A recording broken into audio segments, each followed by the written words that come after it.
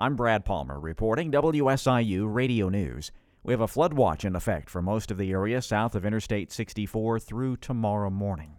Southern Illinois lawmakers are reacting positively to the Illinois Supreme Court's order that suspends the implementation of the pretrial release portion of the Safety Act. The justice's order is in place while they review the Kankakee County Circuit Judge's ruling that declared ending cash bail as unconstitutional. State Senator Terry Bright of Murfreesboro says she's thankful for the ruling, as she puts it, to avoid mass confusion and chaos within our court system.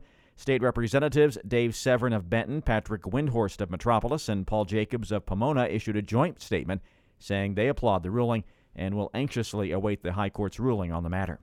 As of January 1st, the Illinois State Police will automatically renew a person's firearm owner's identification card for those who have submitted a full set of fingerprints to ISP, specifically for their FOID card or concealed carry license. The individual's FOID card will remain active for a period of 10 years from the date of the renewal approval, so long as the cardholder is not subject to revocation or suspension under the Firearm Owners Identification Card Act.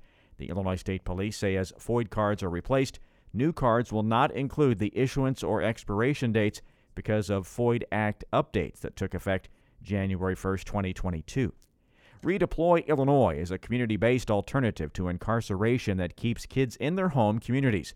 For decades, most youthful offenders in Illinois were sent to juvenile detention, but 17 years ago, state officials decided there's a better way to keep kids headed down the wrong path out of prison.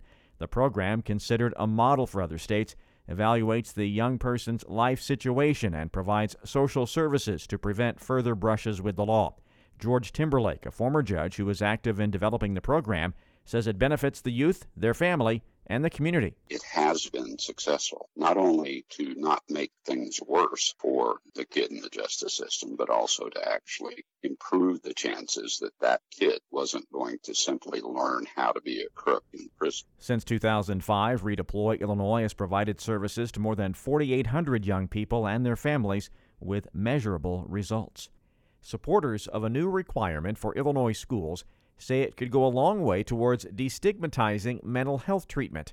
WBEZ's Lisa Phillip reports. Under the new state law, kids will be taught where to find mental health resources as part of their regular health classes. Mashana Smith is a psychologist with Lurie Children's Hospital. She says sharing information on where to get mental health care can normalize treatment. We're moving beyond the stay at home, take care of yourself, self-care is a priority, and saying sometimes it is, and sometimes people need additional help. And we're about to give students the resources that they need in order to pursue that additional help. Recent federal data showed a majority of public schools reporting increased staff concerns about student depression and anxiety. Lisa Phillip, WBEZ News. It's a brand new year, and consumer auto safety groups are hoping to avoid further deaths from faulty Takata airbags by raising awareness about the ongoing recall. More than 41 million vehicles from 34 brands from model years 2000 to 2018 are affected. Michael Brooks with the Center for Auto Safety warns the ammonium nitrate that causes the airbags to inflate has become unstable and can explode with even a small fender bender. So when there's an airbag trigger, that means that you're just going to have an uncontrolled explosion. That instead of pushing the gas into the airbag, simply destroys the entire housing of the airbag, sends shrapnel out towards the driver or the passenger, and causes injuries or death. 34 deaths have been recorded worldwide so far since the recall started in 2018, with 25 in the U.S., and 5 of them in 2022 alone. People can check if their car is on the recall list on the website safeairbags.com. I'm Brad Palmer reporting WSIU Radio News.